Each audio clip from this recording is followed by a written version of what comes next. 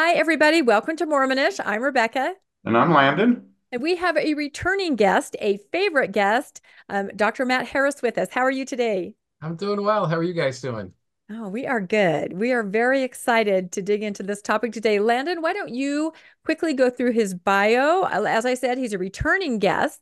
But for those of you that aren't familiar with Dr. Harris, let's just read the bio really quick. Yeah, and we probably ought to say what we're talking about today is the founding fathers and religion, as President's Day is coming up. And so we wanted to introduce that. That's why I'm dressed so patriotically. That's And true. We are dressed patriotically. Exactly. We are going to dive in after the bio into just sort of what almost appears to be sort of a culture war, as different people try to talk about whether we are a Christian nation here in the United States or are we a secular republic. And there are definitely very strong opinions on both sides as people use this to kind of inform how they envision, the founding of our country, the lives of our founding fathers, and what it means for all of us today. So go ahead with that bio, Landon, yeah, and then because we'll dig right in. we've got the perfect guest to go over this. We do.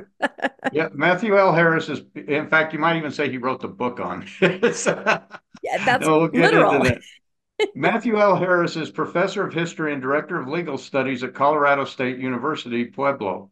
His many books include Watchman on the Tower, Ezra Taft Benson and the Making of the Mormon Right, the LDS Gospel Topic Series, A Scholarly Engagement, Thunder from the Right, Ezra Taft Benson and Mormonism and Politics, The Mormon Church and Blacks, A Documentary History, Zebulon Pike, Thomas Jefferson, and the opening of the American West, and the Founding Fathers and the debate over religion in revolutionary America.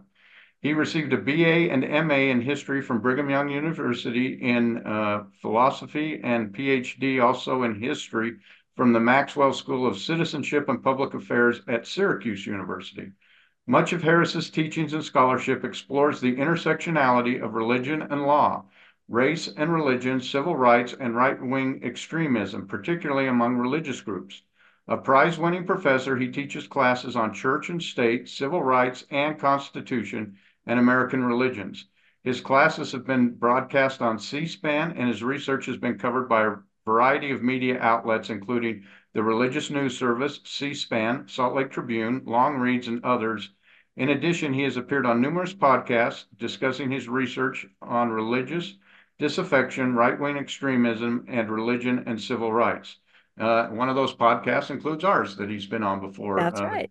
cover things. So welcome back, and we certainly enjoy getting to learn from Dr. Harris. That's right. Well, great. Thank you, Landon, Rebecca. It's nice to be here again and talk about a subject that I've been thinking about for probably most of my adult life. And having grown up in the church and having grown up in a very conservative home, I was taught that this is a Christian nation. The founding fathers were Christian men. And as I grew older and began to study this topic, I recognized that it was far more complex than what I was taught growing up. And maybe in the next several minutes we can talk about this complexity and what I want to do today is to talk about evidence. I'm going to really ground a lot of the discussion today about evidence, how we know what we know, and I want to share some slides with your viewers about the Constitution, about the founders and their particular religious beliefs. So, and I think it's appropriate to do this for President's Day. So that's great. As we begin today, just to highlight a couple things. So I have a book coming out called Second Class Saints, and it's about the church and African Americans and the backstory to the priesthood ban, how it was lifted, and also the legacy, the painful legacy of this ban. So it may interest some folks. And then on the far right, pun intended, I have a book that I did not long ago on Ezra Taft Benson, the influential Mormon and government leader. And then in the middle is a book that I did years ago with a distinguished religion scholar, Thomas Kidd at Baylor University. Tommy is a distinguished scholar of religion, and he and I were in a coffee shop one day at a conference, and we were having breakfast, and we talked about that there wasn't a book that really covered the founding and religion to our liking. And it's been so politicized, this topic. And because it's been so politicized in these culture wars, as you mentioned, Rebecca, Tommy and I decided that we needed to do a book together that we could share with our students. And this is the book that we came up with. And it's a series of documents with interpretive essays from both Tommy and myself that talks about the complexity of the founding.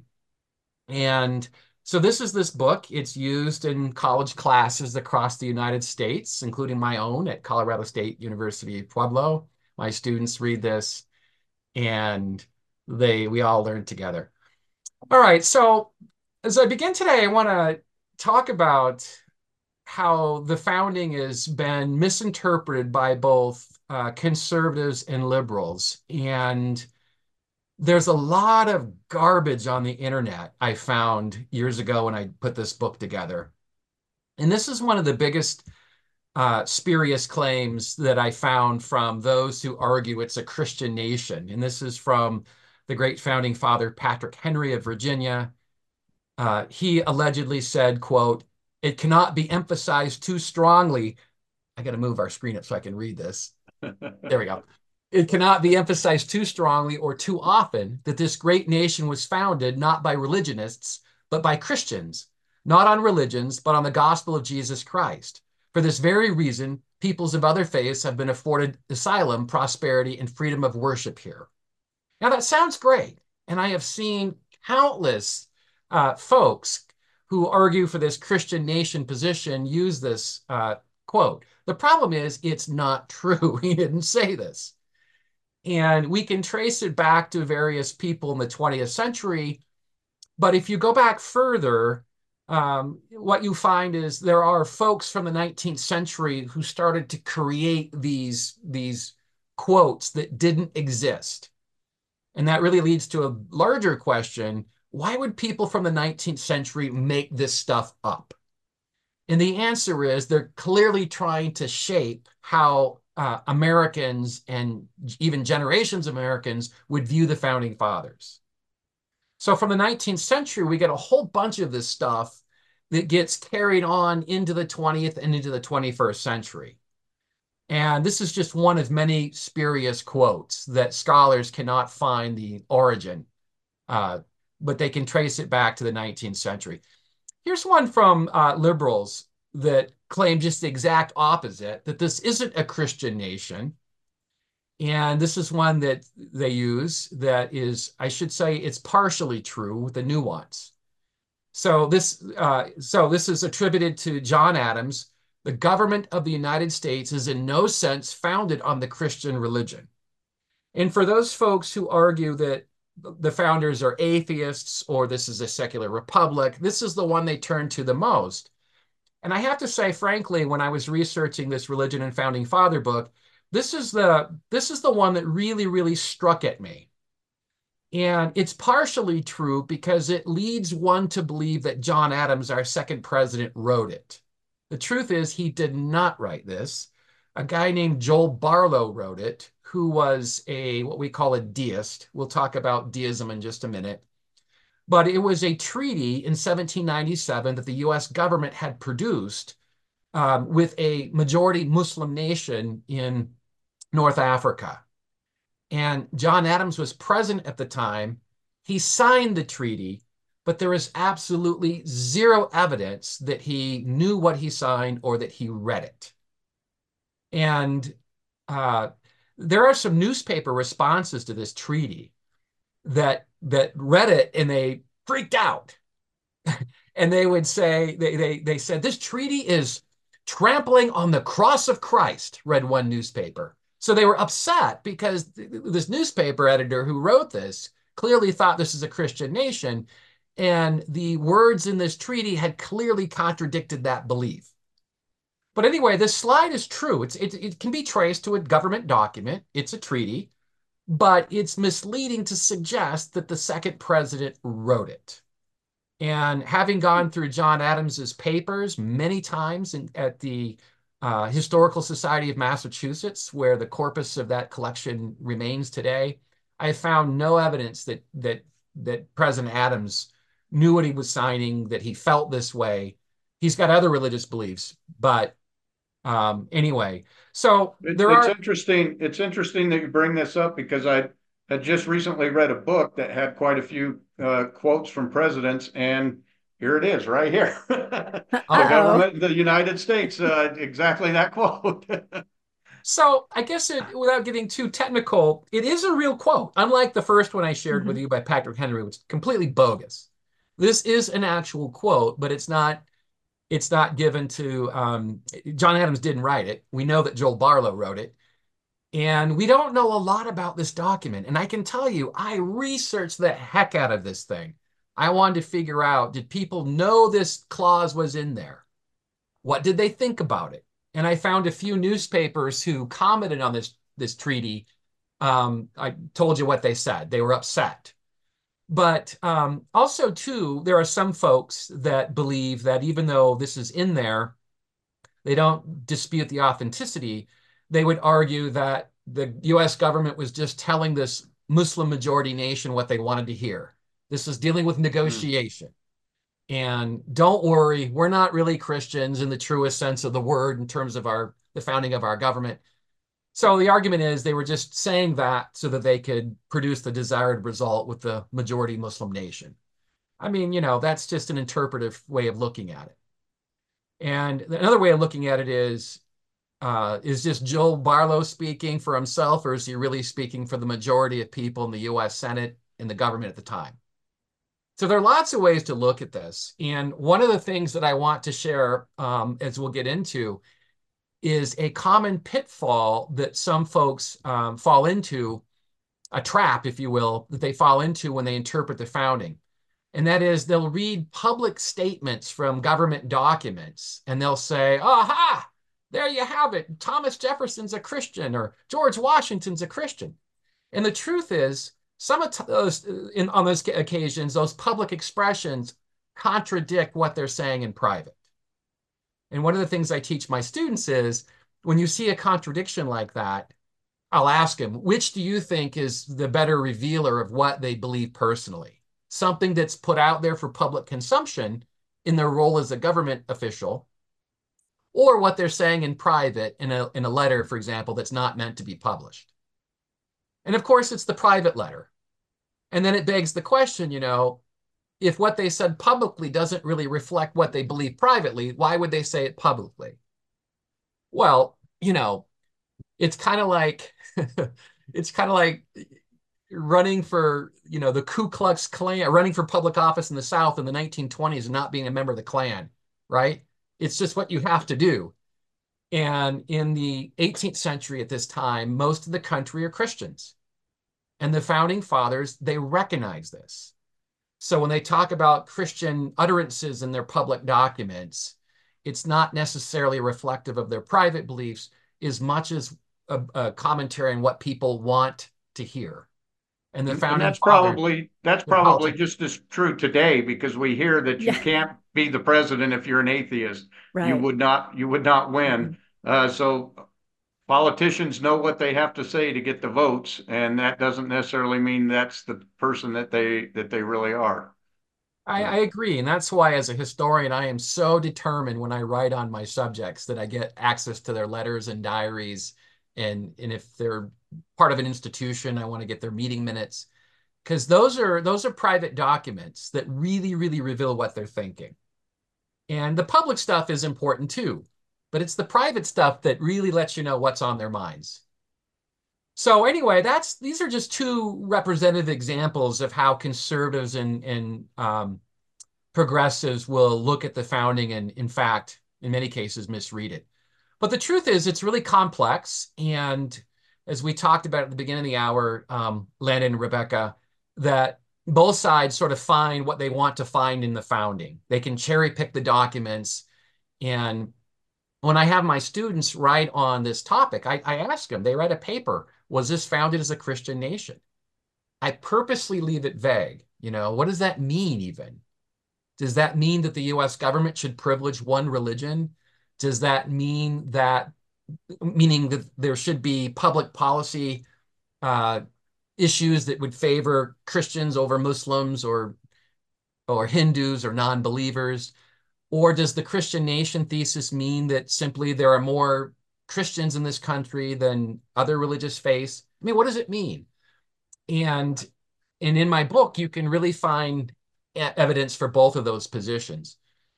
But anyway, I want to just walk your readers, or your listeners rather, through just a brief history of the founding and religion. And during the state constitutions, the country was soaked in Christian symbolism, absolutely soaked in Christian symbolism. And of the 13 state constitutions that Americans wrote after they declared their independence from Great Britain in July of 1776, they each wrote new constitutions, and they privileged Christianity. And you can see this one here that Ben Franklin himself had helped to write. We'll come back to Franklin a little bit. This is in the state constitution of Pennsylvania. It says that I do believe in one God, the creator and governor of the universe, the rewarder of the good and the punisher of the wicked, and I do acknowledge the scriptures of the Old and New Testament to be given by inspiration. You could not hold office in Philadelphia at the state level in 1776 unless you pledged fidelity to the Christian God. So this is an oath of office that everybody would have to take. And Section 10 is where that's articulated. Another famous expression from this era comes from 1786, when the country was putting together a national seal. This is a seal I think most of us are familiar with today. If we ever turn our dollar bill over, we can see something that's really probably strange to most of our eyes. It's a Masonic view. Some of the founding fathers were Masons, and some of the Mormon leaders were Masons, which is quite interesting.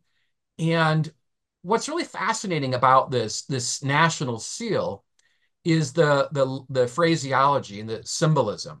So you've got Annuit Coptis, God has favored our undertakings. And you've got Novus Ordo Seclorum, which is a Latin phrase that means New World Order or New Order for the Ages. And you've got this pyramid, which is interesting. It's sort of the top third of the pyramid is separated from the rest. And the pyramid would represent wholeness or completeness. And the fact that it's separated here at the very top means that this pyramid or this democracy is a work in progress. It is evolving. It is not yet complete. And you can see the Roman numerals here that represent 1776. So I always ask my students, what do you think the I means over this discombobulated pyramid or democracy? And of course, it's not hard to determine that God, the all-seeing eye, is overlooking the progress of this democracy. And so, and then, of course, this democracy, the founding fathers, they believed it was a new world order. And democracy is something that's really, really unique for this day, where you can cede power to people. It's so different than the 18th century, where in a monarchy, particularly in Europe, power flows from the top down. And now, of course, in a democracy, power flows from the bottom up. And it would be just absolutely foreign to any kind of monarchy to be told that they answer to the people, because that's not what King George III believed. That's not what King Louis XVI believed. They believed in what's called the divine right of kings.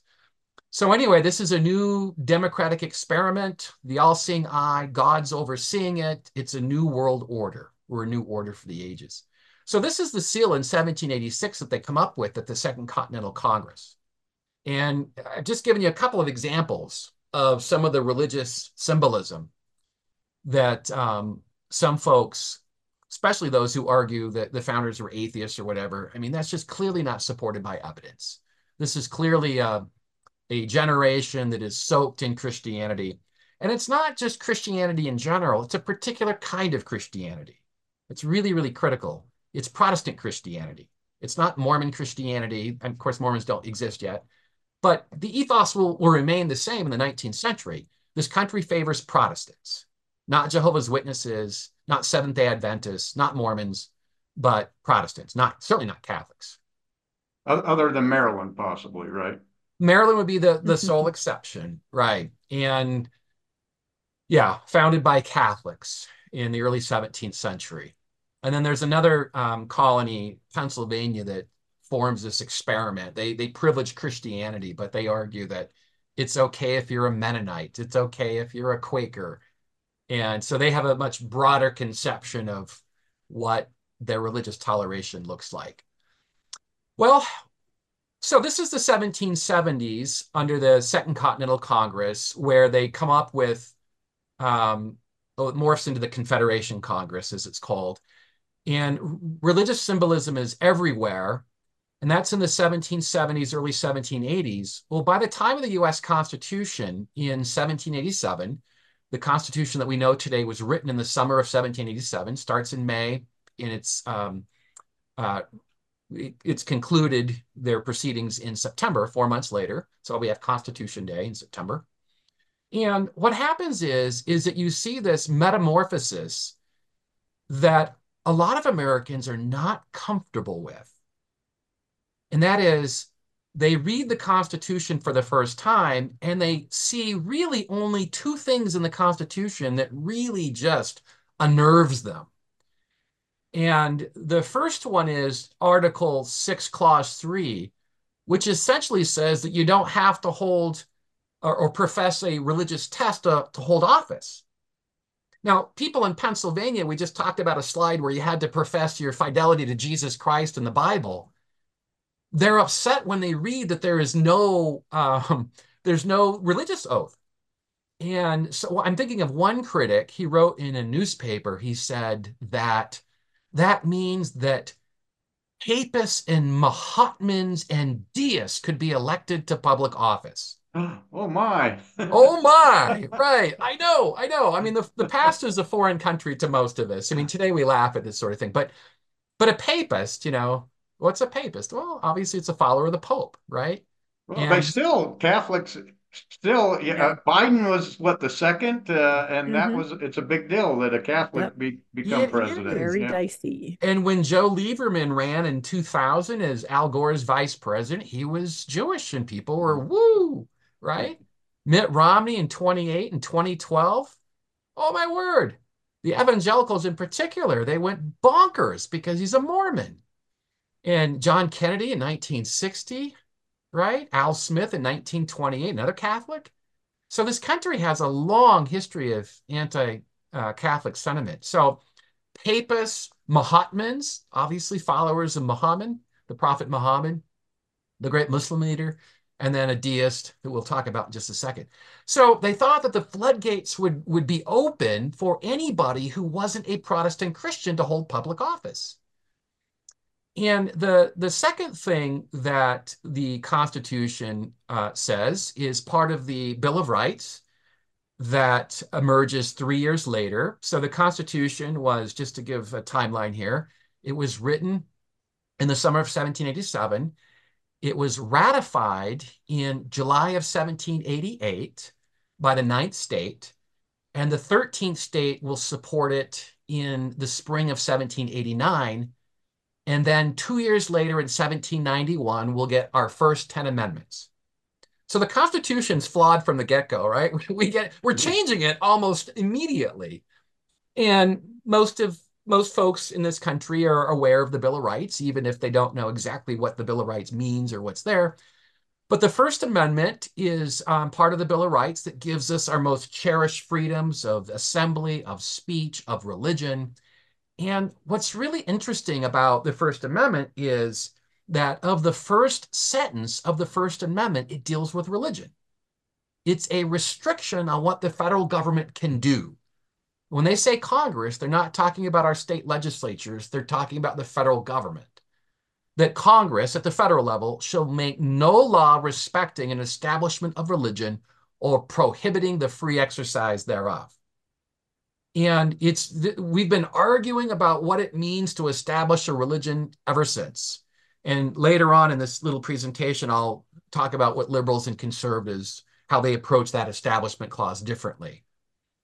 But the second part is the free exercise clause that most religious folks don't like to talk about. We just like to talk about the Establishment Clause. But the second part is the free exercise clause simply means that you don't have to believe anything in this country.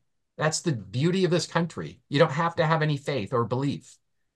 And that's really an interesting comment, because most of the country at this time are Protestant Christians. And so anyway, the founding fathers are nodding their hat towards the First Amendment and religious belief.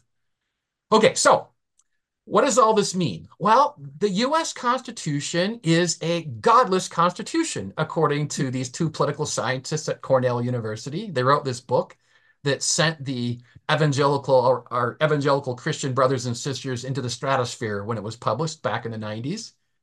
And they're arguing that you just don't find God or Jesus in the founding document itself. And I want to just emphasize something. There are a lot of Americans during this era in the 1780s who are not happy about this. They recognize that Jesus is absent. There's no mention of God. It's a vast departure from the state legislature documents, and they're really upset. And some of them refuse to even ratify the Constitution because it doesn't mention God, or as they put it, a supreme being. So I don't want to just sort of make it out that we in the 21st century are quibbling over this. This is a generational thing that's been going on. And other Americans in the 19th century will read the founding document as well, and they'll try to amend it by adding a new constitutional amendment professing that this is a Christian nation and that Jesus Christ reigns as our Lord and Savior. It obviously didn't pass, but this has been a hotly debated topic for a very long time. And it does beg the question, though, you know, if a number of folks are Christian in this country, why didn't it say more about Jesus and Christianity? And there's a couple of good reasons for this. One would be that religion was a state affair, that let the states handle religion. The federal government has nothing or very little to do with that. I'm not persuaded by that argument at all, because our first Constitution, called the Articles of Confederation, so the one we have today is our second. Our first Constitution was in existence from 1781 to 1788, and it was flawed from the get-go. That's why it only lasted 7 years. But our first Constitution was awash in religious sentiments. So I'm not persuaded by this idea that they didn't talk about religion or Christianity because it's a state thing, because other federal documents had talked about religion and Christianity before. I am far more persuaded that this document represents the 55 delegates who were there writing it. And some of the more diehard founders, as we would call them, diehard Christians, were not at the Constitutional Convention. And I'll give you just two quick names. Samuel Adams, which is, he advocated for a Christian republic in his writings. He was not at the Constitutional Convention. And Patrick Henry, who was very much a very proud Christian, he wasn't there either. So it would have been interesting as a counterfactual experiment, you know, what would happen if Samuel Adams and Patrick Henry and some of their ilk, you know, were there. And I asked my colleague, or my co-author, Tommy Kidd, whom I mentioned a minute ago, is a strong evangelical Christian. I said, by today's evangelical standards, where you have a witness of Christ and you know at some particular moment that you're saved, how many of the founding fathers at the convention could fall into that rubric? And he said, probably just one. And he mentioned Roger Sherman of Connecticut. So anyway, not to say Roger Sherman's the only Christian at the Constitutional Convention, just simply that he was the only one that would really classify today as an evangelical. So a lot of the deists were there sharing their sentiments, and some of them just didn't really see the need for religion. Just tell two quick stories. Somebody approached James Madison at the Constitutional Convention, and they asked him, you know, why didn't you? He said, why don't we pray? And they used to pray at the Continental Congress. They used to have a minister come in every day and they would pray. And they asked him, why don't you pray when you're writing the Constitution? And Madison said something. He said, we couldn't afford a minister. That's complete nonsense. A lot of these guys have money. Complete nonsense. Somebody asked Alexander Hamilton after the convention why they didn't pray. And he said, quote, we forgot. Probably more accurate. Well, it's not in the sense that Benjamin Franklin, we maybe this is a segue to our next slide, but Benjamin Franklin in late June of 1787, they'd been debating for 6 weeks at this point, and they ran into a very particular issue that really, really confounded the delegates. And Franklin, of all people, called for a prayer. And Madison's notes, James Madison kept notes. You can see them to my left here. A guy named Max Farrand had compiled these notes, the first 3 volumes. Farrand was a professor, worked for the Library of Congress for a while, and he searched wide and far to find any kind of letter or document that dealt with the Constitutional Convention, and also Madison's notes and a couple of other note takers who were there at the convention who took notes. But Madison's are the best of the records. And so he published them in 3 volumes in 1911. And then with the bicentennial of the Constitution, so the 200-year anniversary, Library of Congress scholar named James Hudson updated the first 3 volumes with new stuff they had found since then. So this is what you see on this 4th volume. And if you look in Madison's notes, these first 3 volumes, on June 18th, 1787, Franklin calls for a prayer. And Madison, he blows it off. They don't even give Franklin the time of day. And clearly, this is not something that the men who are there are concerned about. Anyway, I want to make a point that I think is important here, and that is we hear all the time that the founding fathers wrote the Constitution and it's patterned after the 10 Commandments, and that's complete nonsense. And I'm trained in history, so evidence is important. And I remember I took some AP US history teachers to Philadelphia several years ago, and we visited one of the revolutionary sites that Franklin and George Washington had been to. And the docent that day was a very strong Christian woman, and she told my teachers, she said that the Constitution was patterned after the 10 Commandments. And and I try not to say anything. I didn't want to embarrass her. But afterwards, when the teachers left, I stayed behind and I said, where do you get that from? She said, oh, it's just true. I said, wait a minute. You saying it doesn't make it true. What evidence do you have? And of course, she didn't have any evidence. And I told her, without not being, adversarial or antagonistic by any stretch, that's not what I want to do. But I said that's interesting because if you go to Madison's notes here, or you go to the 20 plus volumes here to the right that have been published on the ratification of the Constitution, which also reveals the founding fathers' views about religion, you don't find the 10 Commandments anywhere. They're not quoting the Bible. So I'm trying to tell this person, please don't say this to the people who come here because it's just simply not supported by evidence. It may be something you believe in your heart. Maybe your minister shared this with you. That's fine. But you presenting it as fact is much different than you presenting it as belief. And the truth is, if you want to know what the founding fathers think about religion and the Constitution in particular, these are the 2 sets of documents you have to go to. And any scholar who writes on the U.S. Constitution today, on the convention, I should say, these are the 2 staples. Anyone who writes on this topic will go to these 2 sources. I have to say I own all of this. My wife wasn't very happy when I bought them. They're not cheap. But I don't know about these on the right. I don't think these are online anywhere. In fact, I'm pretty sure they're not because it's an expensive undertaking. This was like a 45-year project to do this. But you can get these notes here, I think, at the Library of Congress online for free. So people can go search James Madison's notes and see what they're talking about. It's worth doing. It's kind of fun.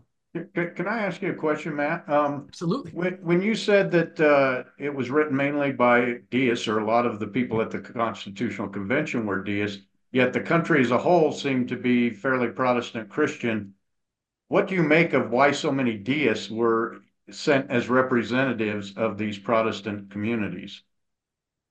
Well, good question. So when you are, so it's the states that will send their delegates, and the men who were sent to Philadelphia in May of 1787, they were the who's who of American politicians of the day. And so um, the United States had just defeated the largest military empire in the world. And even though George Washington is not a constitutional guy, this is not saying he's stupid because he's not, but he's not reading constitutional theory like James Madison is, or John Adams, or Thomas Jefferson. I mean, these guys are the quintessential nerds. I mean, they're immersing themselves in ancient republics and ancient constitutions. I mean, Washington would be yawning at all this stuff. He's not interested in any of that stuff. And even though Jefferson and Adams were not at the Constitutional Convention, they certainly weighed in on what ought to be said and talked about. But anyway, so they chose Washington because he led the country to victory against the greatest empire of the 18th century. So his leadership was paramount. He had to be there. And they elected him the president of the convention. And James Madison, his neighbor, little guy, he's like 5'4" tall, contrast sharply with Washington, who is about 6 foot, 220 pounds. I mean, 215 pounds. So Washington at 6 foot, 215 is a massive man for that day and age when the average height and weight was much, smaller. So Madison went because he too was famous in politics in Virginia. And so he represented Virginia. And then, and that's how it went down the line. The oldest delegate was Benjamin Franklin from Philadelphia. And Franklin was one of the few people at the convention who had an international reputation. He was one of those guys that would go to Europe and he would hobnob with all the literati, David Hume and Jean-Jacques Rousseau and these famous philosophers and economists in Europe. And so it was important that, and because of his scientific accomplishments, that's why he was known, it was important that Dr. Franklin go, even though he wasn't really going to be weighing in the minutia about the separation of powers or whatever it is. So there were people that needed to go because of their leadership, their experience. And there are people, I want to just say something I think is really important to know, that we place these guys as sort of on pedestals, Mount Rushmores. The truth is that some of these guys were really, really intelligent. Their intellects were broad and far reaching. But the truth is also that there's a whole bunch of mediocrities here. There's a dude from Delaware named Jacob Broome. You ever heard of him? No, because he's not worth hearing from, right? He's one of the younger founding fathers, and he contributed virtually nothing to the proceedings. There are dandies and fops and snuff addicts who go, people with tempers. I mean, they're just common people, right? We've deified the founders in so many ways. Well, we noticed one of the things was that the deists seem to be doing most of the work. Well, because when you start naming the names of the people who are doing most of the work, they're the deists, and I don't know if that's because they're the most educated and they have the most foreign knowledge, which usually makes you less religious when you have knowledge of different cultures and you're more educated in those type of things. So I was wondering if that's maybe why so many deists were there. Yeah, yeah. The deists are, I think it's fair to say most of them are educated. They're reading European philosophers. And for your viewers who may not know what deism is, it's a philosophical belief during what we call the Enlightenment. This is after the medieval ages. The Enlightenment runs from, depending on who you are, maybe 1450 AD to 1800. It's called the Great Age of Reason, where there's a proliferation of experimentation in science, physics, and other disciplines. And a lot of the founding fathers are deists. And the deism is just simply that God created the universe by natural law or laws, and that he wound it up as a big clock. And he takes a step back from his creation and he watches it unfold. Or as this little wind up clock illustrates, it just sort of ticks and ticks and ticks, and God takes a very distant look. And God is not a personal God to these deists. He doesn't care who wins the Super Bowl tomorrow. He he doesn't care about BYU football. That's clear. He does. No, all right. I'll stop. But anyway, he doesn't care who you marry. He doesn't care what you had for dinner last night. He's a very distant and impersonal God. And there's only one person that really self-identifies as a deist. This is really interesting. It's Ben Franklin. He writes in his autobiography, he talks about he's reading deist literature. I love this stuff. This is great. He calls himself, quote, a thoroughgoing deist.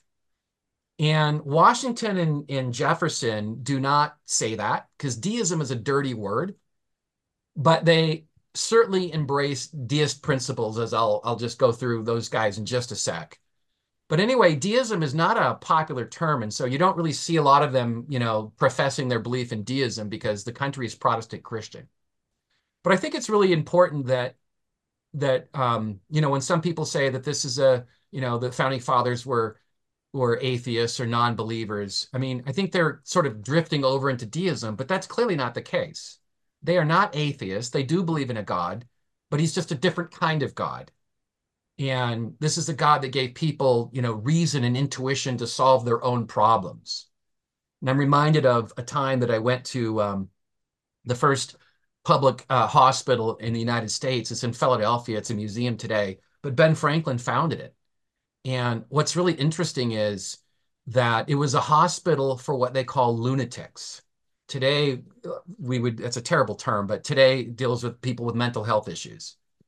And what was interesting is, I remember taking my kids to this hospital, and you could see there were shackles on the wall, and there was just a mat. And so some of the patients would be shackled, and they would just sit there on the mat. I mean, what a horrible existence. They couldn't walk. They couldn't really go anywhere without being unshackled. And the idea was, I asked my kids, I said, why do you think they're shackled? And they didn't quite know. Well, the idea is that some of the hospital personnel could go by and look through the bars and sort of look at the behavior of the person who was a lunatic or somebody with these mental health issues. And through human unaided reason, they could maybe come to a solution about what was ailing them. I know that sounds crazy and cruel and inhumane to us today, but that's what somebody of the Enlightenment thought, that God had given you these reasoning powers to understand somebody's behavior.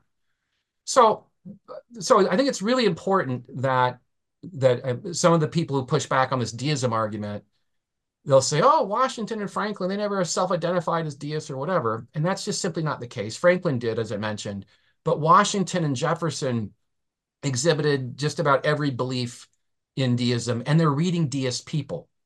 And that's really important because we have a strong idea. We know what they're reading. They left behind, plenty of documents and letters. And does that help, Landon? Yeah, absolutely. Yeah. That was kind of Age of Reason was the thing I was going after. Right. Of course, we know Thomas Paine was I guess we don't count him as a founding father, but he was a very much a deist, if not an atheist. Right. Yes. Yeah, I think so too. And that's another whole issue, right? Who do we count as founding fathers? Yeah, exactly. Yeah, do we count, is it just the guys who wrote the Constitution or signed the Declaration? Or are they the guys who worked in state politics? Are they the guys that worked at the Confederation Congress and before that, the Continental Congress? I mean, we have to always define our terms. Mm-hmm. So, all right, let's talk about just the founding fathers and their beliefs for a moment. And I think and I'm going to share some personal experiences. This is obviously Thomas Jefferson on the left here, our third president. And if you guys ever been to Monticello before? Love it. Landon. Yeah, beautiful place. Oh my gosh. Rebecca, if you haven't been, go. I haven't been, and I took an entire semester, a humanities course on that, and I still have never visited. Isn't that terrible? But I learned an awful lot about it. Nice. Well, I would say I've always said this to people. You get layers at Monticello, meaning you don't even have to like history to enjoy this building because you can fall in love with the architecture, you can fall in love with the botanical gardens, you can fall in love with the paintings if you like art history. There's so much in it, The depending inventions, on your he had taste. all these little inventions of things he would use that were so unique. He's a man of the Enlightenment, Yeah, right? yeah.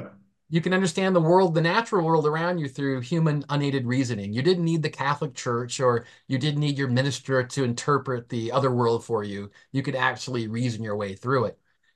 Which leads me to my next question, or thought that an experience I had years ago going to Monticello. I've taken high school teachers here for years, and you walk into his beautiful home, and you go into the parlor where there are paintings everywhere.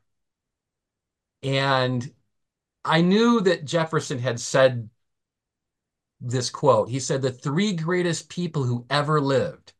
So he named in his private writings the three greatest people who ever lived, and they're right here. This is in his parlor. Francis Bacon, the great Enlightenment thinker, Sir Isaac Newton, the great Enlightenment thinker, basic Newtonian physics, and then John Locke, the great English philosopher. And what I've told teachers over the years is I would say, what do you, or what I asked him was, what do you think's missing here? Yeah, Three greatest Jesus. people who ever lived. Jesus Christ. That is extraordinary, right? If you are the evangelical Christian that some of our Christian brothers and sisters like to claim that Jefferson is, that would be absolutely blasphemy to think that Jesus of Nazareth would not be there. Now, I don't want to mislead anybody. There is religious iconography there. There are pictures of God and Jesus and angels. I mean, Jefferson is a man of the world. He's very cosmopolitan. And he was aware of his own predilections. When you walk in where my arrow's at, you walk in the front gate here, the parlor. This is where people would come and visit, and the house servants would say, okay, wait here, I'll get Mr. Jefferson. Now, most people probably today, we don't do that anymore. We call first, can I come over? But in those days, they're on horse and buggy, right? And of course, as an 18th century gentleman with means, he was expected that he might feed his long-suffering travel guest or maybe even offer them lodgings. But when you walk in the hall here, you could see maps from Lewis and Clark. You could see furs. You could see Native Americans. You could see pictures of grizzly bears from the Northwest. They don't have grizzly bears in Virginia. So these were all, conversational pieces because Jefferson always liked to remind people of how cosmopolitan he was in his thinking. And anyway, but these three guys right here, Jesus is missing. And I can't imagine that any, committed Christian would claim that there are three great people who are above and beyond Jesus. So anyway, that's really, I think, striking. So Jefferson is a man of the Enlightenment, decided in his later years when he retired, so he's no longer the president, he decides that he wants to dabble in the Bible. And this Yeah, is he this is edited it, didn't he? Yeah. he not only Took out. edits it, he cuts it in half. I I'm on mean, board with that. he cuts it in half. He cuts out all of the Old Testament. He doesn't like that God. That God's angry all the time. He does mean things to people. And Nothing Mormons, we don't do today. We pretty much just ignore it. oh We my don't cut Exactly. it goodness. out, but we We ignore do it. cut it out. Yeah, that's right. Just to draw a contrast, Latter-day Saints are not fundamentalists with the Bible. That is to say that the Mormon canon revelation is always evolving, and that's the whole purpose, right, of Mormon prophets. They can receive revelation and they can change things. That's the beauty, I guess, of having an open canon. But if you're an evangelical, this is a closed canon. You don't mess with the Bible. You don't cut it up like this. Or if you're Joseph Smith, a critic of Joseph Smith, you don't make a revised version, right? So this is anathema to most evangelical Christians. And so Jefferson decides that he doesn't like the Old Testament, so he just cuts it out. And he doesn't like a lot of the New Testament either. And so I always ask my students, some of whom are religious, some of whom are not, but I will say something like, what do you think he cut out of the New Testament? And they'll say, well, he probably didn't like the miracles. I said, absolutely. They make no sense to human reasoning, how you can feed a multitude of people with a handful of loaves of bread, right? Or how you can, pick up some mud, spit in it, and rub it on somebody's eyes to make them whole again. I mean, that's just so crazy to think to reason that way. So Jefferson thought that those kinds of miracles were just ridiculous. And he doesn't think that Jesus is divine. He thought that that was a concoction by St. Paul. But he does think Jesus is a moral person. He's an actual person. But the whole divinity thing where he died and rose to heaven on the third day and was resurrected, that's just pure fiction to Jefferson. So this is what he did. He used a few languages to cut and splice things that he liked, and he focuses on the Sermon on the Mount. He thought that the Sermon on the Mount was a beautiful way to construct a new government. It's a beautiful way to instill a social morality in these new Democrats, small d, people who could live under a democratic republic, as it was called. And one of the things that he really liked was Jesus's teachings on forgiveness. That, what Jesus said, if somebody forgives you, Master, how many times should I forgive him? You guys know. Jesus said 70 times 7. Forgive your enemies infinitely, right? And that's a stark contrast from the Old Testament, that if something happened to you, if they were to punch you back harder. That's not a good blueprint for a new nation, right? Yeah. So Jefferson, he cherry-picked the passages that he liked, and he cut out the Old Testament and a bunch of the New Testament, and you can see the result. It's a thin little book. And again, I like that. That's good. Easy to read. I remember seminary where you had I do back too. in the day when you had to read the whole dang thing, or at least say that you did. I do too. I remember a seminary teacher I had, bless her heart, she was a nice person, but not trained, not even remotely qualified to teach youth the Old Testament.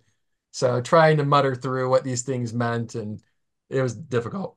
This is a picture I took a couple of years ago at the Library of Congress. They took, so this is of Jefferson's Bible, and when he died in 1826, he passes on to, he got left in the hands of his granddaughter ultimately. And in the, I think, late 19th or early 20th century, the granddaughter donated it to the Library of Congress. And because it was so brittle, now this is, let me just pause. This was a secret. Nobody knew about this except Jefferson's family. Oh, really? Okay. He was not trying to publish this, make money. This is just the inner workings of a very active mind, about curiosity about the world. And so he did this in his retirement, and so the world didn't know about it until the granddaughter donated it to the Library of Congress. And after all these years under lock and key, they decided that they were going to put it out for a display at the Library of Congress. And so I just happened to be in town that day with some high school teachers when they brought it out. And this is under a glass case you can't really see from this image. But this is what it looks like. You can see right here where my arrow's at. He cut out passages here, and he would splice them, throw them in the trash. I mean, he really created this eclectic Bible. And to call it a Bible is really misleading. It's really, the musings of an old man at Virginia is really what it is. But anyway. Again, I would read that over the Bible. Reader's Digest version. I wonder if somebody ought to do this with the Book of Mormon. You just kind of go through and cut out what you don't like, and I like that idea too. What would it look like, right? So, by the way, anyone can buy a copy of this today. I have 2 copies at my office at the university, 2 different versions of it, but it's not esoteric. Is it called the Jeffersonian Bible? Is that what it's called? What's? It's called The Life and Morals of Jesus of Nazareth. Oh, okay. I think, Landon, one of the copies or editions I have, it might say Jefferson Bible, but this is really the official title. Okay. Yeah. Again, this is not meant for public consumption. This is just what he did in private. And the official title for those that are just listening is The Life and Morals of Jesus of Nazareth. Yes. To me, that's kind of a mixed message because here he is celebrating the morals and life of Jesus of Nazareth. I can't even say it, Nazareth. Yet, if he were a true Christian, he probably would not dare ever tamper with the sacred holy book of God, right? The Bible. So it's kind of No, interesting. you're right. I think that's one of the, excuse me, the criticisms of the prophet Joseph Smith, that people Exactly. would say, you tampered with the Bible. How Hmm. dare you? Hmm. You're not a prophet, because a prophet would Right. never do that. Right. And the canon is closed, they would say, which I always Yes. find comical because the Bible is a series of books compiled over many decades. And but yet, some folks who aren't trained or observant or informed, they just think that somehow it's one book produced by, And this a is lot. very much a deist thinking because he doesn't believe in the miracles. He doesn't believe that God would send his own son because he's a very remote God that's not interacting with the human beings. Yes, correct. And I think a lot of our Christian brothers and sisters mess this up because Jefferson talks about Jesus, I wouldn't say a lot in his writings, but some. But he looks at Jesus like he looks at any other moral leader. I mean, he feels very conversant quoting Jesus to a friend, and then the next sentence he's quoting Socrates. Hmm. He thinks they're moral people. But the linchpin is he thinks this whole divine stuff is nonsense. And he wrote his nephew a letter. And recall what I said earlier, if you really want to know what they believe, look at what they say in private. And his letter, or his nephew, a guy named Peter Carr, was having some issues with Christianity. And he wanted to know what his old uncle thought. And Jefferson was never one to hold back. And he wrote Peter Carr and he said, the atonement of Jesus Christ is hocus pocus. It's superstition. So he doesn't believe in any of this stuff. But yet, so many of our Christian brothers and sisters, they'll read something that he says about Jesus and they'll say, aha, he's a Christian, Right. without recognizing that he views Jesus as a moral man, but not as the Son of God who died for our sins. That's a huge difference. It is.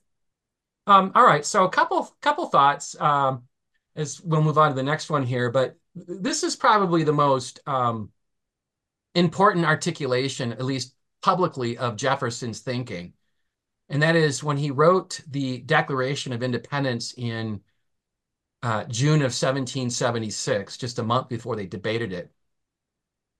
He borrowed heavily from this English philosopher, John Locke, who is not a contemporary of Jefferson. Locke was a prominent Enlightenment philosopher in the late 17th century in England, but he was one of the most popular philosophers of the day. And a lot of the founding fathers were extremely conversant with all of his writings. And if you study political theory or political philosophy or history today, you'll run up against John Locke. Psychologists also study him. But for our purposes today, Jefferson in the Declaration, so this is the document to the right here. Jefferson, in the very first paragraph, he calls it the law of nature and nature's God. That is very deistic in its thinking, that there is the laws of nature that God had created. And once he created them, just like the watch metaphor, he stands back and watches his creation. And as I've shared with some of my evangelical and Christian friends and Mormon friends before, this is not how a Christian talks about God, right? It's the savior of the world. It's Jesus of Mhm. Nazareth. It's not nature's God. And so, and to argue that it is nature's God would be clearly remiss. And I had a friend years ago who was ready for this argument, right? He said, aha, nature's God. Okay, I heard you. But what do you make of the last paragraph where it talks about providence? Like he got me or something. And I said, well, that's interesting. Providence is used by both Christians and deists. The problem is that the last paragraph of the Declaration was not written by Jefferson. It was written by one of the more Christian people on the committee.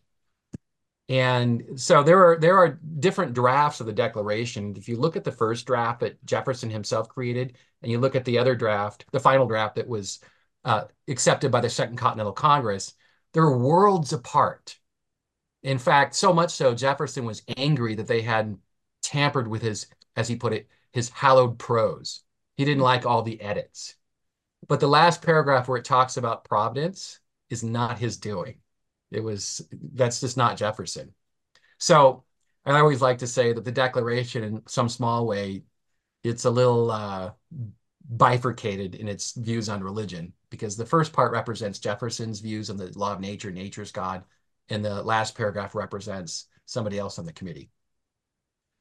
All right, I'll speed this up a little bit, but Franklin is one of those interesting enigmas with religion. He talks about God a lot, mentioned that when he was a younger man, he identified as a deist, and makes his money in the printing business, selling slave ads, which is interesting because he lives in Quaker, Pennsylvania, and he wasn't a Quaker, but he identified with some of their beliefs that all men have this inner light, including slaves. And if you believe that, then one ought to free one's slaves.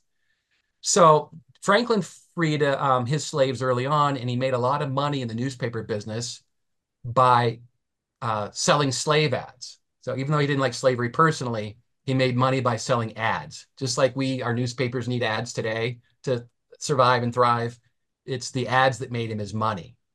And so as a younger man, after he made his money in the newspaper business, he became a scientist that afforded him the time to experiment in these Enlightenment, pursuits. And before he died in 1790, so he died just 2 years after the Constitution was ratified. So he wasn't around to see its fruition. And somebody asked him, he said, Dr. Franklin, we've been, you're the most famous man in this country, and we want to know, do you believe in Jesus? And the person who asked him was a Calvinist minister. So it wasn't just any old random person. It was a minister. And they figured that he was about to die. And if he truly was a Christian, he would go on record, sort of a deathbed confession maybe. But I can only imagine the Calvinist minister came away profoundly disappointed, because what you see in this slide is what Franklin says. And I won't read it all, but let me read the last few sentences. But he says that the first part he talks about, he believes in Jesus and his morals. So that's kind of Jeffersonian. But then he says that he has some doubts as to Jesus's divinity. He's not sure if he's divine. I mean, Jefferson was sure that he wasn't. Franklin says, I'm not sure about it. And he says that I have never studied it before. That's not true. Everybody in this generation thinks about Jesus. So I don't believe that for a minute. But he said, I've never studied it before, and I think it needless to busy myself with it now, when I expect soon an opportunity of knowing the truth with less trouble. You gotta love Franklin. That's a great answer. I mean, how do you respond to that, right? But Franklin does believe in God. This is from his autobiography. He does definitely believe in God, and but it's a deist God. There's no question. This is a couple of things about Franklin. He wrote an autobiography. It's one of the greatest pieces of American literature, I think, this country's ever produced. It's the quintessential rags to riches story. And what's fascinating about this right here is that in the autobiography, Franklin articulates a list of 13 virtues. And many of the Enlightenment, like Franklin, they believed in perfection, not in the Christian sense or not in the Mormon sense that you can perfect yourself and you have to always do your church calling to the, that sort of thing. Clean the church. Clean the church, All of or that. God will punish me, or whatever. I won't get some blessing if I don't do this or that. Franklin, would find that silly and absurd, that sort of thinking. And Franklin argued that people ought to be perfected, but it was the person themselves that would do the perfecting. It wasn't in Jesus Christ. It wasn't in his atonement that makes us one with our Maker again. It was in following these 13 virtues if you wanted to perfect yourself. And you can just see some of them here about, temperance, don't drink too much, sincerity, be sincere in your truth. There's some, don't gossip. This is a fun one, be chaste, which is interesting since he fathered a bastard child. Yeah. Well, he had goals to be chaste, I guess we're saying. Whether he met them we or not. all fall short. We can always hope and aspire, right? And imitate Jesus and Socrates. What's funny about this, I wish I probably should have put this slide up, is that he kept a calendar of how well he was doing on any given day with these 13 virtues. And there's a calendar, chastity. There were a couple of days during the week where he didn't do so well. And one of my students said once, he said, well, maybe that's when William was born.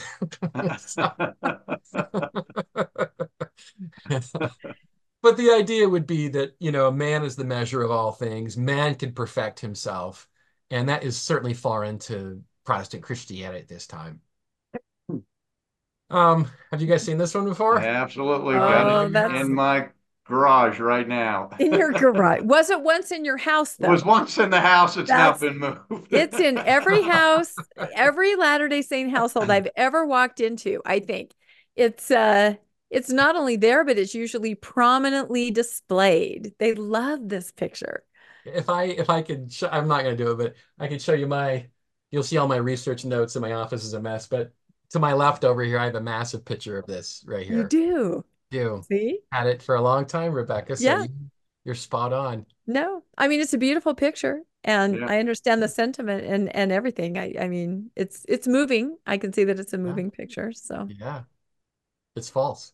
yeah, I was just going to say, but You know, whether it's true or not, or whether it's an accurate depiction, to me is, as a historian, is irrelevant to me. I'm more interested, how did this mythology get created and why? Mhm. And so the first part is, of course, he's at Valley Forge. It's one of the low points in the American Revolution. We've mythologized Valley Forge because his men don't have proper clothes. They're eating Mhm. what they call fire cake. It's just a mixture of flour and water, which is not healthy. And as part of this mythology, of course, what they don't tell you is that Washington gave orders to his men to offer to take animals and also food from the local farmers. And when the farmers, he said, we'll pay you after the war. Don't worry, we're not stealing it, but we'll pay you. And of course, the farmers aren't stupid. They know that continental currency is worthless Worthless. and kind of like Confederate currency during the Civil War. Yeah. And so anyway, this is the dirty secret of Valley Forge is Washington decided they took the stuff anyway. So they're robbing the countryside, which is sort of demythologizes a lot of the story, right? But anyway, one of the earliest biographers or the earliest biographer of George Washington was a guy named Parson Weems. And he published a biography in, I think, 1808. And it's in that biography where Parson Weems talks about Washington throwing a coin across the Potomac. And if you've been to Mount Vernon, you'll know that that would be physically impossible. It's a large body of water. It's in that book where we get the cherry tree story. You guys remember that one, you know, where he chops down the cherry tree. And it's also in this story where we get a Quaker person named Isaac Potts, who allegedly watches Washington kneel before his maker and pray at Valley Forge. Mm. Now, there's absolutely no evidence for this.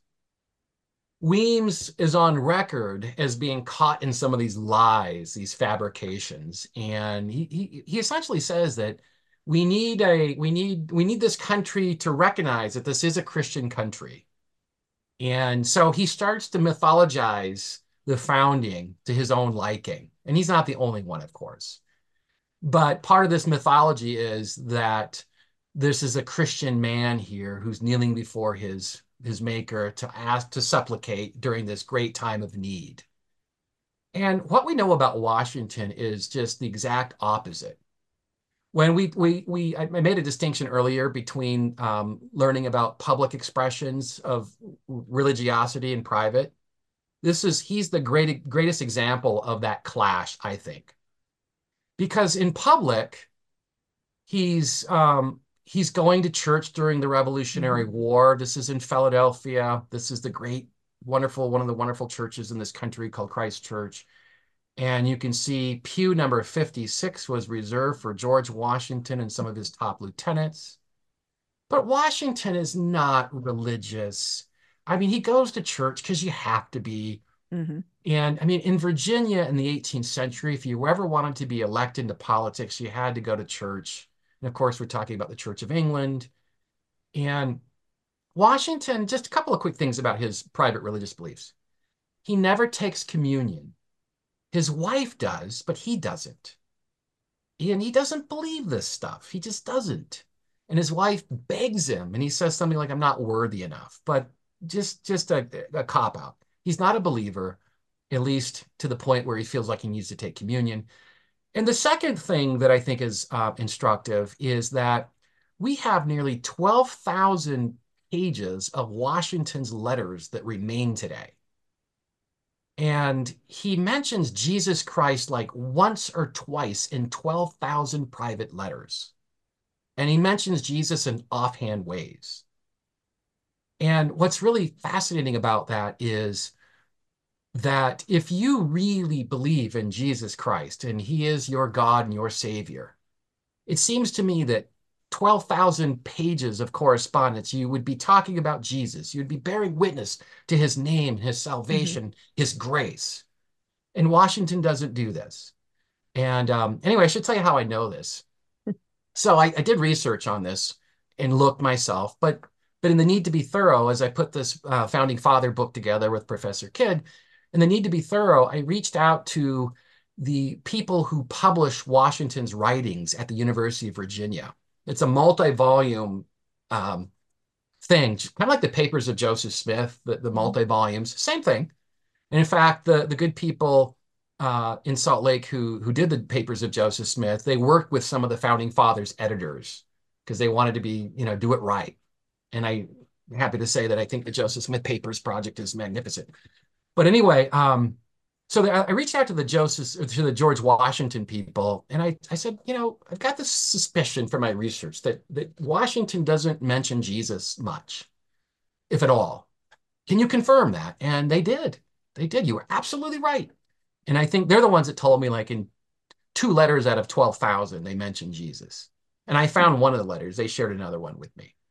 But it wasn't anything really instructive. It was just sort of Jesus in passing. So I think that's really important, that Washington is not necessarily a private believer like we would want him to be today. But that doesn't mean that he was averse to religion, because a lot of these guys recognize that religion has a public role to play. And even though if they have their own private doubts, I think that's important. The last story I share with Washington is when he died in 1790. Let's see, he died in 1798, I believe. And he would have died in his 3rd term as president had he served a 3rd term. Those days, we didn't have term limits like we have today. And so Washington served 2 terms and decided that he didn't want to be president anymore. And so he bowed out in 1796. Turns out he dies a few years later. But Washington had thin skin. A lot of people, the opposing party, criticized him, and he just didn't like the criticisms. But anyway, it's a good thing he did retire, because he would have died into his 3rd term. Well, the same thing happened to Washington that happened to Franklin. Some of the local ministers, they wanted to know. I mean, this is a guy that's not really talking about religion publicly. And they went to him on what would essentially be his deathbed. And they said, what do you believe? And he basically said, it's just my business, not yours. And I'm thinking, wait a minute. If you really are a believer, you have this burning belief that Jesus died for your sins, this is the time to fess up, to share. And the fact that he didn't, I think, speaks volumes about his private belief. Wow, that's incredible. I was going to add one thing about Valley Forge, about the mythology. I don't know if you've ever heard this about the Mormon mythology of Valley Forge, but I was raised with this, that George Washington, of course, having a very difficult time. In his tent is Moroni, Captain Moroni, who is there guiding him, instructing him, helping him every step of the way. So I feel like he was not only Christianized by people, but he was also Mormonized by somehow putting some Book of Mormon figures in there as playing a key role with George Washington, to bring about, America, so that Joseph Smith could do what he needed to do. So I think it's just, when you have a leader that's that pivotal, people want a piece of him and they're going to put their own narrative on him. But yeah, I don't know if you've ever heard that, but I was raised knowing that Moroni was in his tent. Yes. I've never seen a picture. Maybe I'll have to paint one or commission one. I can hang that up. Let me guess, it was a seminary teacher. Yeah, well, it was my mom, and I think I did hear it in seminary also. So, but I love these deathbed stories because I feel like Yeah. you can't really tell what someone believes, but you can look at, like you said, church attendance. You can look at, do they participate in ordinances? You can look at their writings, and then you can look at what their friends know and their more closest or intimate associates know about their belief, and that's really how you kind of get to it. So it's interesting that other things are cherry picked when those four things I just mentioned seem to really prove, even on a deathbed, he's going to go, eh. I think, Mormonism, the Church of Jesus Christ of Latter-day Saints is interesting. There's not a lot of new stuff in the early 20th century. That's hard for a lot of Latter-day Saints to hear. Meaning, let me clarify what I mean by that. When Joseph Smith prophesies that if a war is going to begin, I prophesy it'll break out in South Carolina. Right. I mean, there's nothing unique about that. Yeah. That's being posted all over the newspapers. The South Carolinians are just going bonkers by the 1820s about states' rights. So Yeah. there's nothing there. That word of wisdom is not unique. There's a Yeah. health code temperance movement coursing throughout America in the 19th century. And with religion, it's the same thing. There are a lot of Christian groups who are imposing their beliefs on the founding, and including that the founding fathers were prophets, they were Mhm. inspired, they wrote a constitution akin to the revelations of God. So they're sort of mythologizing the founders. And this mythology, it continues well into the 20th century. It's shocking for people to hear that we don't put in God we trust on our currency until the 1950s. We don't add one nation under God um, into the Pledge of Allegiance until the 1950s. And these are all layers and layers that are decades after the founders. But I always tell my students, if you want to know what the founders think, we've got to just ignore those layers and go back to the founding documents and see what they said. And so that's why you get these Mormon stories about Moroni appearing at Valley Forge and all of that stuff, because it's part of that mythology that has accrued over time. And maybe now, as a Latter-day Saint, Latter-day Saints may believe that. That's fine. Belief is great. But you know, you play by the rules of evidence, right? And with those faith claims, you can't really deal with those kinds of things. But when you're talking about other truth claims, like the Constitution was founded on the Ten Commandments, I mean, we can Mhm. we can we can verify that, right? We can look at the things they were talking about and thinking about. And anyway, as we move along, just want to share this slide here. This is one of the only Catholic sign of the Declaration of Independence. And you can see this is very, very Christian in his view.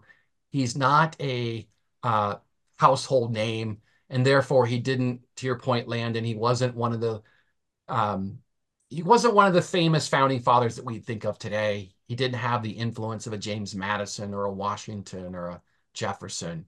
But there's a diversity of belief, and this is just simply one element. All right, let me just show a few more slides, and then we can wrap this up. So, talked about a minute ago the First Amendment, where it says that Congress cannot make a law with respect to the establishment of religion or prohibit the free exercise thereof. And a let me show a slide. I'm going to come back to this one.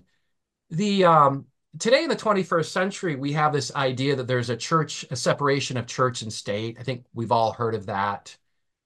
And the expression, a lot of conservatives will argue that that's not in the First Amendment. And of course, they're right. It's not. And the person that really concocted this was Thomas Jefferson. I shouldn't say he didn't concoct it. Other people did before him. Roger Williams, the great Puritan, and then even stretching back to Europe, they talked about a wall of separation. But Jefferson plays on this language, and there was a group of people who wrote Jefferson a letter. They were in Connecticut, and they're Baptists, as you can see here. They're called Danbury Baptists, Danbury, Connecticut. And they were upset that the dominant religion in Connecticut in 1802 were Congregationalists. And they didn't like paying money to support the state-sponsored church, which is Congregationalism.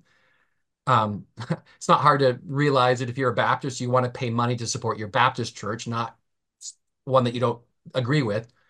And Jefferson had been fighting this sort of thing his entire adult life. And in the Declaration of Independence, he talked about natural rights, life, liberty, pursuit of happiness, also pursuit of property, as John Locke put it. But also part of Jefferson that gets overlost in life, liberty, happiness was also freedom of conscience. To not have a coercive government authority telling you what to believe. That's a natural right too that God gave you. And so these Danbury Baptists, they wrote him when he was the president, and they basically said, help! We don't want to support the Congregationalists. And Washington responds back, and he uses this metaphor that is now famous in our lexicon. It's called, the wall of separation between church and state. But the gist of the letter is, Washington says, I'm so sorry I can't help you, that the religion is a state function. I'm a federal officer. I can't help you. I'm powerless. And so clearly the Danbury Baptists were upset by his response, but Jefferson did say, I'm sympathetic with what you're doing. I just can't help you. And so what we find, if you can fast forward now to 1947, there's a famous Supreme Court case just after World War II where the Supreme Court will apply that metaphor for the first time. They'll apply that wall of church and state metaphor to the state governments. And I don't want to get into the legalese and all this like I would in my classes maybe, but it deals with a New Jersey statute where a number of parents are being reimbursed for driving their children to parochial schools. And one of the parents complained, arguing that that was a violation of the First Amendment's separation of church and state clause. And the Supreme Court, you can see them here to the left. This is what the court looked like in 1947. Here's the great courthouse in Washington, D.C., where they sit, adjudicate these cases. They argued that it didn't violate the law, so the parents could continue to get reimbursed with public funds, even though they were taking their kids to parochial schools, private schools. And the reason why some of the justices thought that it was permissible was because the aid didn't directly benefit the Catholic Church, it benefited simply the parents. But the point is that even though the person who brought the lawsuit lost, it really clarified for the first time in American legal history that there was a separation of church and state. And to this day, we've been arguing about how firm that separation ought to be. Are there holes in this wall? Holes meaning, is it okay for the football coach to pray with the team, right? Is it okay for, a public school teacher to wear a cross or to bring in the Bible on their desk? Things like this that we constantly talk about. But so that's how the separation of church and state began. And to this day, there are really two understandings of the Establishment Clause, and this is very general. But loosely said, the conservative interpretation would be the government cannot support a state-supported religion. It just simply means that the First Amendment says that the federal government cannot say that, Christianity or Islam will be our state religion. That's what a lot of conservatives will argue. Liberals will argue that the government cannot support a state-sponsored religion or give preferential treatment to any particular religious tradition. And when you guys had me on a while back, we talked about white Christian nationalism. And clearly, white Christian nationalists who are part of that particular strand of thought, they argue that the government should indeed give preferential treatment to Christians because this is a Christian nation. And because we've strayed away from that belief, we are where we are today, mired in sin, mired in corruption, mired in whatever. And in order to get back to our Christian moorings, we have to return to a biblical-based worldview. So we have these really stark differences as conservatives and liberals about what the separation of church means. And one of the most prominent, got 2 slides left to share, and one of the most prominent people conveying this idea is an evangelical named David Barton. He's not trained in history. He's he's written a couple of books. This is the first book that he wrote probably 15 years ago, I think, called The Myth of Separation. And just what it says, that there is no myth of separation. The founding fathers never meant for there to be a separation. Look at the First Amendment. It doesn't say church and state there at all. And of course, he's not wrong on that.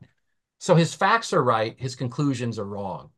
And over time, we've looked at the Constitution to discern this idea that there ought to be a separation of church and state.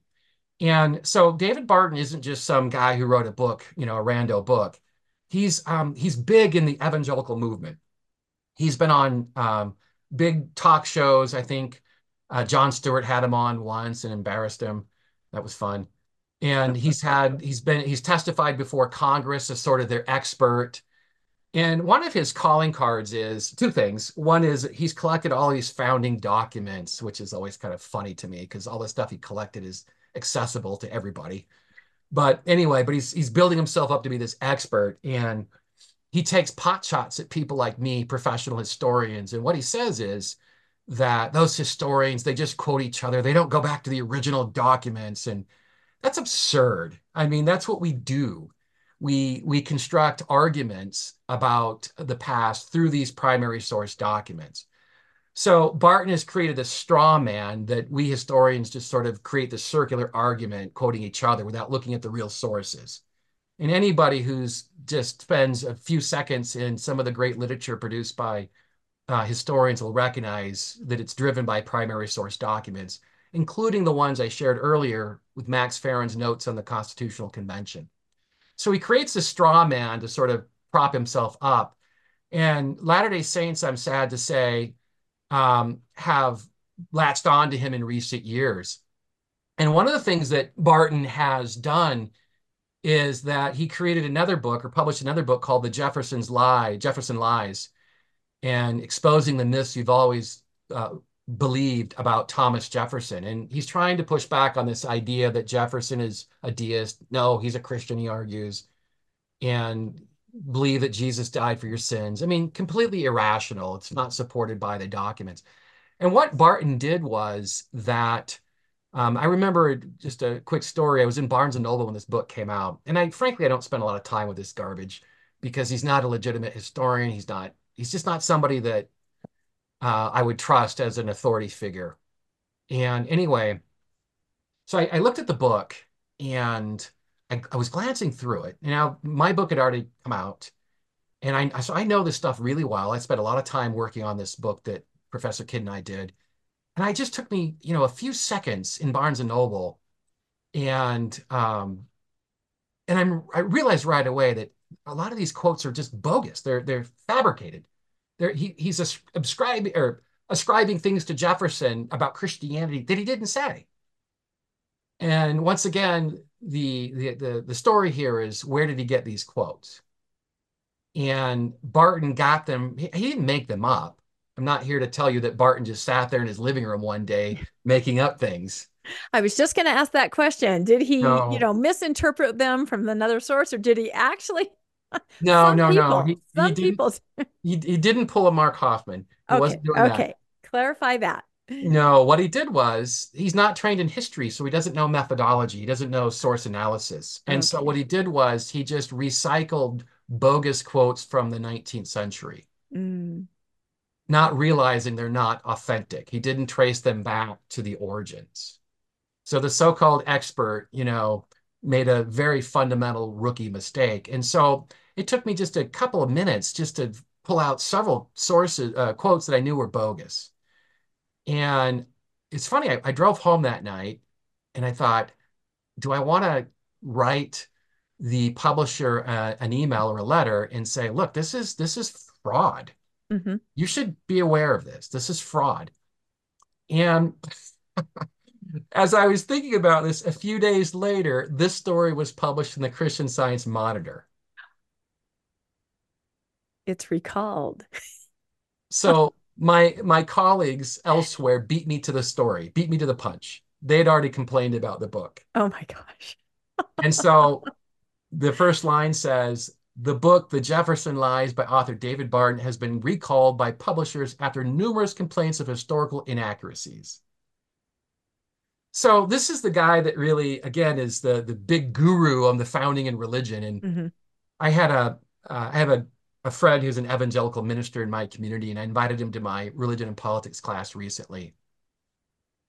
And nicest guy, I really like him a lot, but he's not a scholar. And I wanted him to talk about, what I try to expose my students to different worldviews. And so I told my friend, I said, Pastor Greg, talk about what it means to advance a biblical worldview in school education and politics. What does that mean for your faith community?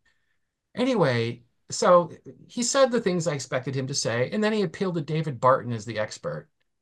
And my students just let out an audible gasp because we talk about Barton.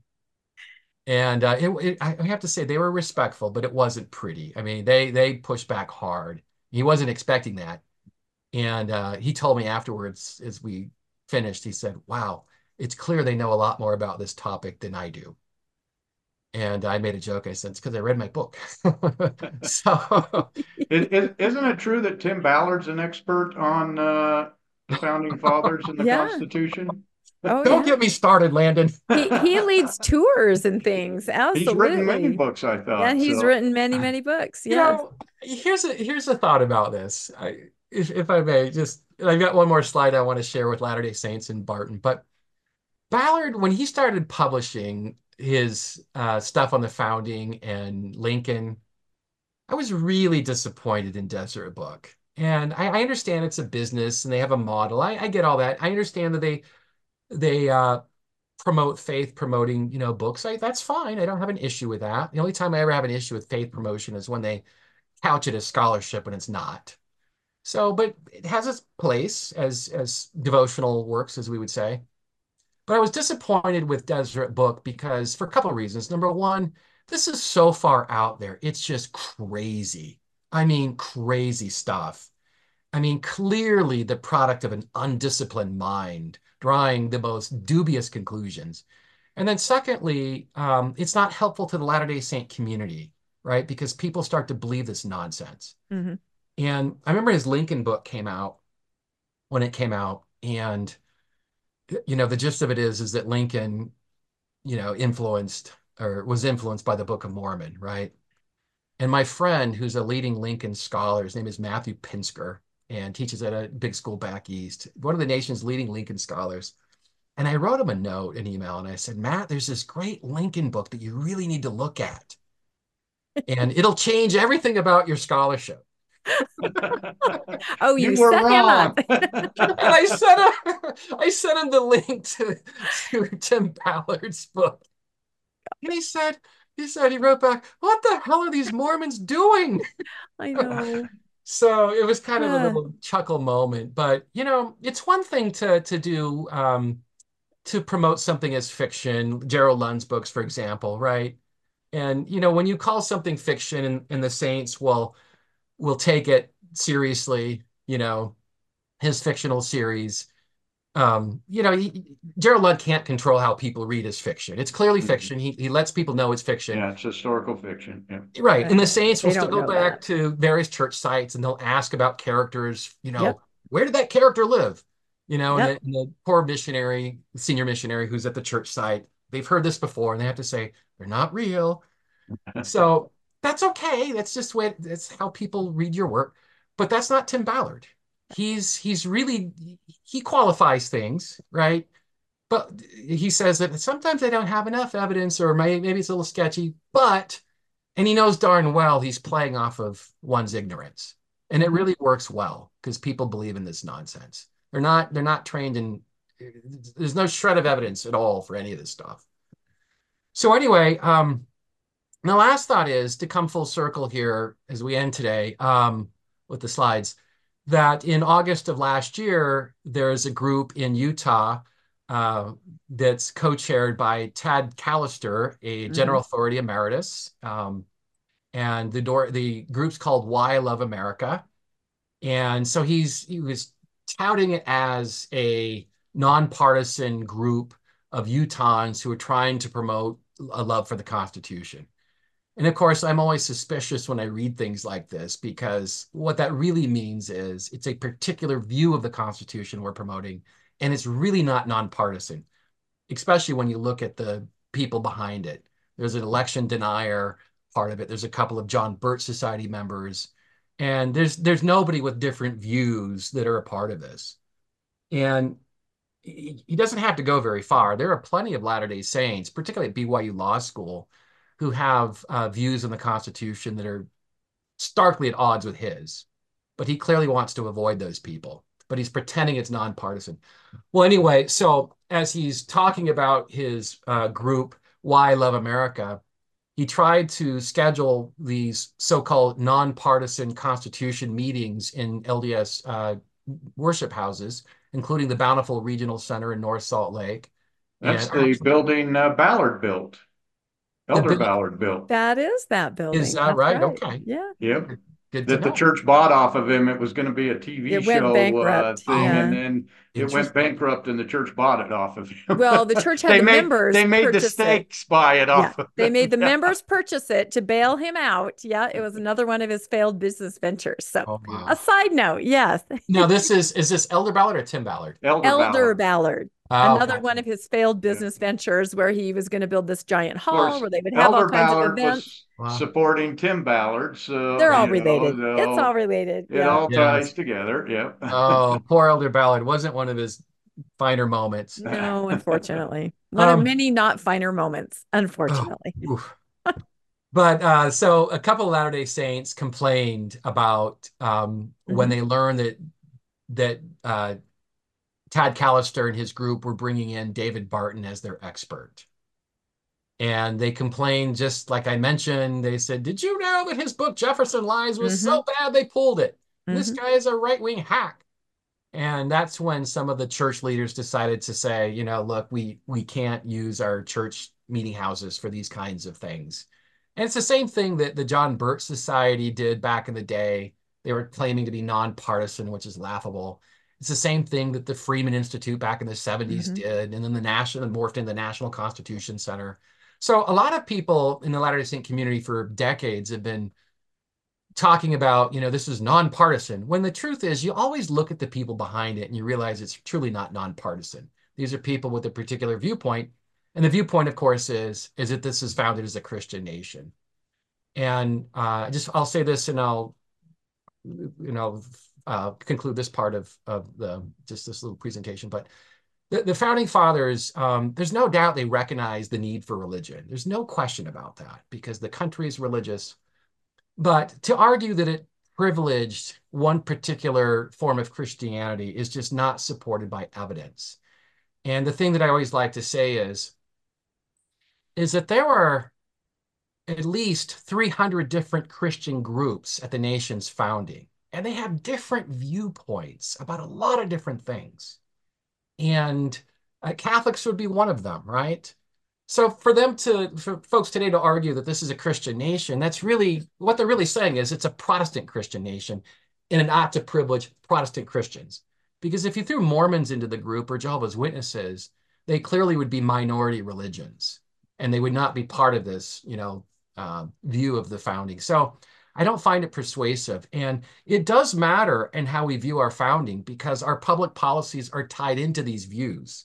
This isn't just an academic exercise that I would do with my students. It really does matter, because if you do believe that this is a Christian founding and the founding fathers were all Christians, then it simply means that we would privilege certain religious groups today at the expense of others. And that is clearly not the vision that was supported in the Constitution. Amen. All right. Amen. There you go. He said amen. No, everything you said is so spot on. And as I'm looking down through the rest of this article, I'm reminded of that group that they mentioned here in the article, Why I Love America, right? And this is a group that's, election deniers, and they are setups to teach Americans or Mormons about the Constitution and the role of founding fathers.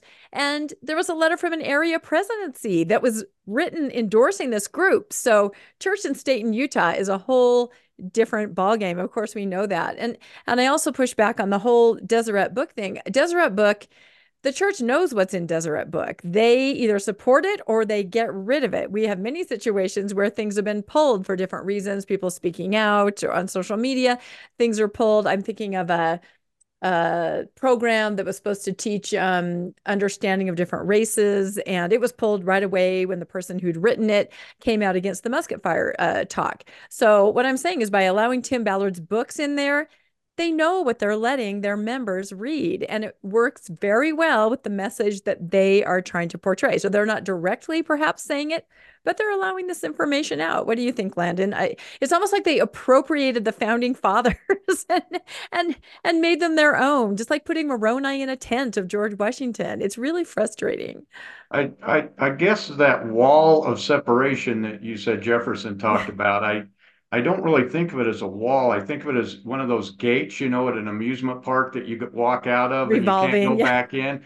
It seems like religion can go all they want into the yeah. state and just meddle all they want, but the state seems to be completely hands off. We don't want to touch anything that is church. You guys don't pay taxes, don't do this, don't do that. We don't want anything to do with you. They're completely hands off. So it seems to be more of a one-way gate to me than a wall that separates Hmm. the two where they can't, and I know there's laws that say that churches can't support political endeavors, but all they do is form political PACs and Hmm. funnel the money through that and say it's not a religion meddling in it, it's their PAC. So it's definitely not a wall, as you say. But this was great. I really enjoyed Yeah. this to really get an understanding. Like we said, we were trying to identify, who were the deists, who were the more Hmm. Christian, and it was amazing how many of the deists were really the top guys that you think about seemed to be the deists for the most part. So it was very interesting, and you would see where a deist would be very interested in saying, I don't want all of this hokey Hmm. pokey messing with our Constitution. We want firm, reasonable laws that Hmm. make sense and that are good governance, and that's why it's worked for so long. Uh, Religion running a state always gets to be messy As when we that know, living happens. in Yeah, Utah. yes. You guys are unique. We're a little unique. Well, I mean, what would you say the answer is? Something struck me that you said where a lot of people don't really know the true information. They can't tell the difference between a bogus quote or something that's real. I mean, where I guess people like you writing books about the true history, I wish there were a way to get that in the hands of anybody, especially perhaps my LDS family, and say, look, let's just learn a little bit about what really happened, and still instead of through this, I don't know, sort of a sieve of Mormonism where Mormonism comes out on top and it's all related. I mean, you really have to understand the real history to kind of inoculate yourself against some of these crazy ideas. Well, I think, I know it's easier said than done, but you have to put aside faith commitments, Mm. that you have to prove that the founding fathers are inspired or they're this, they're that. You just sort of, that's fine if you want to believe that. But um, I always try to, I'm a university professor, so I want my students to engage in evidence. And we all have our beliefs, and that's fine, especially religious beliefs. That's all good. But we do need to look at the evidence. And if we can put aside faith commitments and just look at some of the evidence objectively and recognize that, to use a sort of a core, there's the core of the apple here, which is the founding. And then we have layers to the core over time. And too often people will equate the layers with the founding. Like, for example, the founding fathers are Christian. Look at In God We Trust on the coins, right? Hmm. We talked about that. That's a Cold War thing. Yeah. They were dead when that happened. Yeah. And so you got to go back to the founding. And also, we like to think that a lot of people like to think that it focus more on consensus than conflict. But the truth is, the founding fathers were just as conflicted about religion as we are today. They didn't have all the answers, and they debated fiercely the role of religion, just like we do today. But a lot of us don't like to think about that somehow they gave us this magical creation, and they were Christians. And I think a lot of it is with this religious mythology that gets developed in the 19th century. It's not just the Mormons that create it. It's a lot of Christian groups that are calling George Washington inspired, that he's akin to God, and the Constitution is like scripture. Mhm. Whenever I hear this, the Constitution is like scripture language, I always think of the slave clauses. Hmm. Oh, really? It's a pro-slavery document, right? And I don't think that the God of the universe was condoning the, enslavement of human beings. So it's a document, and I love the founding fathers. I enjoy reading them. I've written about them. My dissertation was on a founding father, doctoral dissertation. I've taught the Constitution and legal history for a long time now. But you really have to go back to some of the original sources. And you also have to, if you don't want to look at their own language, that's fine. Most people don't do that. But read a book that's reliable. And I know that's hard. You won't find a reliable book on the Constitution in Deseret Book because their purpose is Mhm. devotional history. Right. You cannot read the devotional stuff. That's not the place to go. Years ago, when they had a bookstore at my alma mater, they got BYU had the greatest bookstore in the state of Utah for a lot of years. And their bookstore is just a shadow of a former self today. But anyway, there used to be great books on the Constitutional Convention in the bookstore, but they were in the history section, not in the Mhm. devotional section. Mhm. And so I think the best thing to do would be to ask people for recommendations that you may trust, obviously an academic. And I want to be clear about something, that there are some really good conservative scholars on the founding, right? Sometimes we politicize everything and we only want to read whether they're a liberal or a conservative. But I'm thinking about one of the greatest scholars of the founding. He's now dead, but he was definitely a conservative. Ronald Reagan appointed Forrest McDonald is his name. Appointed Ronald Reagan the Thomas Jefferson Lecturer in 1987 at the Bicentennial. And that's the highest government award in the humanities. And so obviously a conservative scholar, Reagan wouldn't have appointed a liberal. But Forrest McDonald is a Pulitzer Prize winning author or finalist. He didn't win it, but he was a finalist. And he wrote a wonderful book that I still look at today and just admire. He's definitely conservative. And you can see that in some of the points of emphasis that he makes about states' rights and how he interprets the founding. And even though I can disagree as a liberal about some of his interpretations, I know where he's coming from. He's doing it responsibly, and he's a heck of a good scholar. And I have some of my conservative students read Forrest McDonald. There's some other people today. A guy at Stanford Law School named Michael McDonald has used to teach at the University of Utah School of Law years ago. But Michael McDonald is one of the leading First Amendment scholars on church and state, and he's quite conservative. So I don't want to get, polarized here, because there are good people on both Right. sides. And Right. those are the kinds of things we need to be recommending to people, not, hacks like Barton or Ballard, Tim Ballard, who aren't trained and not Who aren't trained yet. right. No, this is great. And we're going to link, of course, all your things that you've written in the show notes so that people can take a look at that, because there's a lot of good stuff there from a trusted source, our friend Matt. So thank you so much. This has been really interesting. Thank you, Landon, and thank you, Dr. Harris. This has been incredible. And please, everybody, comment. Let us know what you think about all of this. We covered so many different kind of facets of this, but I think it's a conversation that will continue. I think especially as things heat up in our election year, right? It's all coming to a head. So it's going to be great. Please like and subscribe to Mormonish Podcast. And if you'd like to be made aware of when new episodes come out, you can hit that notification bell. If you would like to financially support the podcast, we have links in the show notes to PayPal and Venmo. And for our listeners, we have a link to mormonishpodcast.org. Our listeners or viewers can go there to help financially support the podcast. And we really appreciate everybody that does. Thank you so much. So again, thank you, Matt. It was wonderful. And thank you, Landon. And we'll say goodbye for now from Mormonish. Thank you, everybody. See you next time. Thanks for joining us for another episode of Mormonish. We really appreciate our listeners and would love to hear from you if you have a story you'd like to share. You can email us at mormonishpodcast@gmail.com.